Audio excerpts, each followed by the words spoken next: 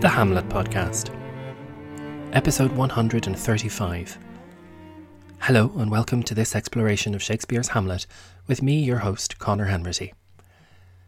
We reach the end of another scene this week as we conclude Act 4, Scene 5 of the play.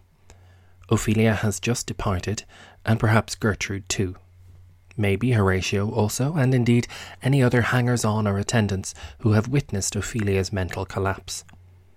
Now it's just Laertes and Claudius in the spotlight. Now that his sister is gone, Laertes can try to give voice to what he has just seen.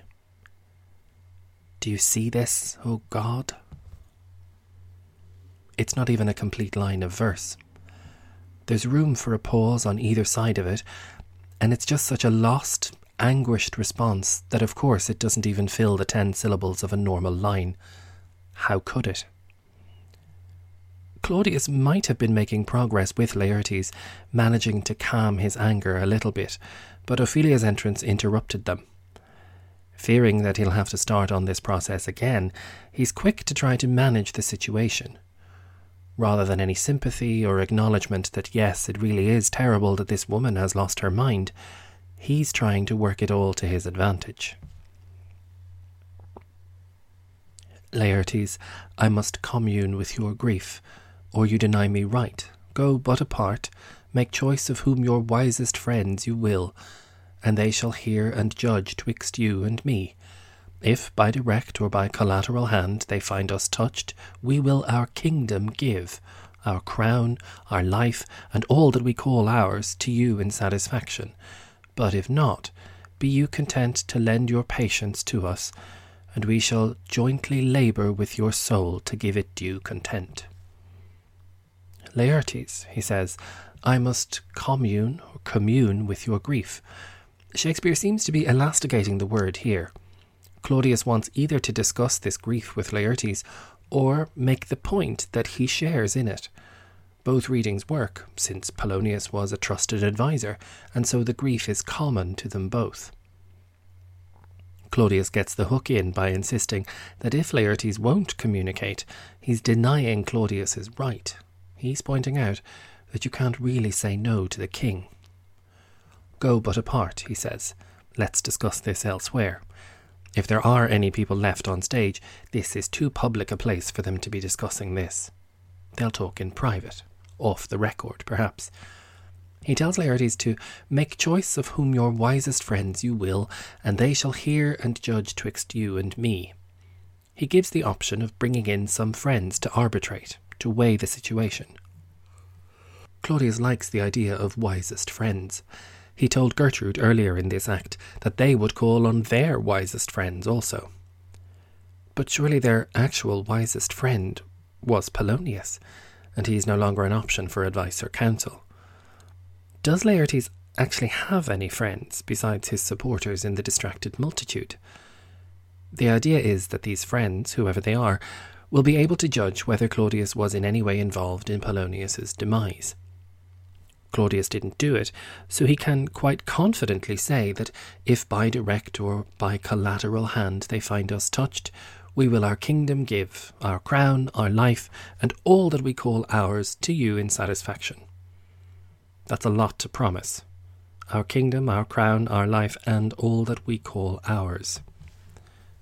We in the audience know that Hamlet did it, so of course there's no question that Claudius is, in this at least, quite innocent. The image of direct or collateral hand touching Claudius is quite ominous. Ordinarily, if you're touched by any abstract hand, it might be the hand of God in a blessing. But here it's the hand of guilt, of murder leaving its mark. Claudius is very convincing, because for once we can be sure he's telling the truth, and that he won't have to give up any of these things he's promising at all. These promises go even further. If these friends of Laertes do not find that he is guilty, he asks for him to be content to lend your patience to us, and we shall jointly labour with your soul to give it due content.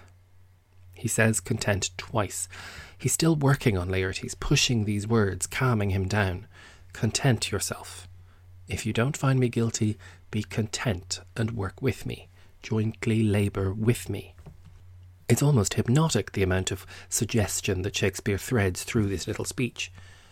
It's what makes Claudius such an interesting antagonist. The speech ends with a half line, and the rhythm of the previous lines has been so metrical that our ears want the line to be completed, like a musical phrase waiting for a chord to resolve. However long Laertes takes to say it, and the structure seems to suggest that it should be sooner rather than later, none of us can really exhale until he agrees. Let this be so. To give it to you content, let this be so. Claudius has him where he wants him. Although Laertes isn't a total pushover, he has other questions too.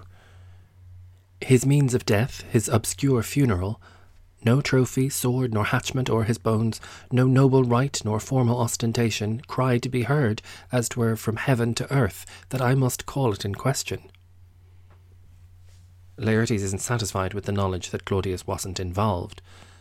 But maybe that's all Laertes really knows. What about how Polonius died, his means of death? And there's the issue of why Polonius, a very, very senior statesman, seems to have been buried so quickly with his obscure funeral. As far as Laertes has heard, Polonius was buried with no trophy, sword, nor hatchment o'er his bones, no noble right nor formal ostentation. The hatchment would have been a kind of shield or a placard bearing the family's coat of arms. These kinds of formalities aren't really a part of our world anymore, but they were a very big deal in Shakespeare's England, as we discussed quite a long time ago. For Polonius to have been laid to rest without any of these ceremonial honours or formal ostentation seems to Laertes like an insult. Why was it so? His means of death, his obscure funeral, cry to be heard, as 'twere from heaven to earth, that I must call it in question. Laertes, assuming his father is in heaven, feels as though all these details are insisting that he, the son, question everything. The call is coming from heaven to earth. What actually happened?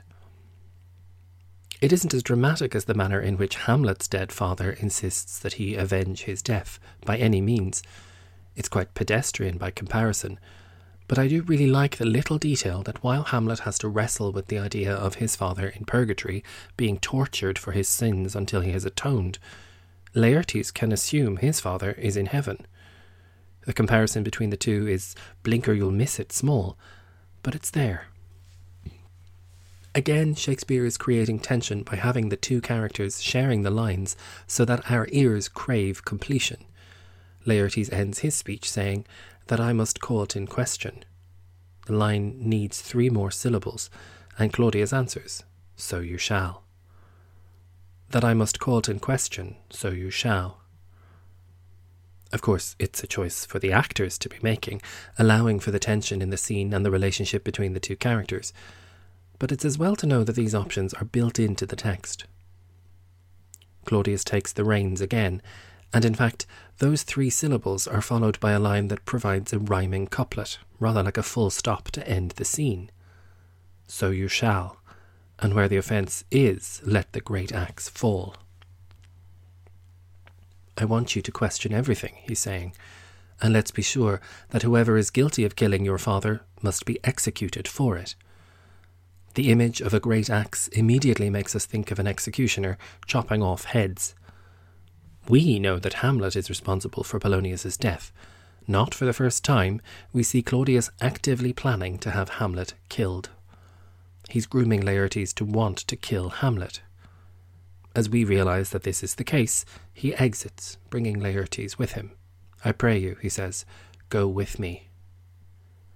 Off they go, and we reach the end of Act 4, Scene 5.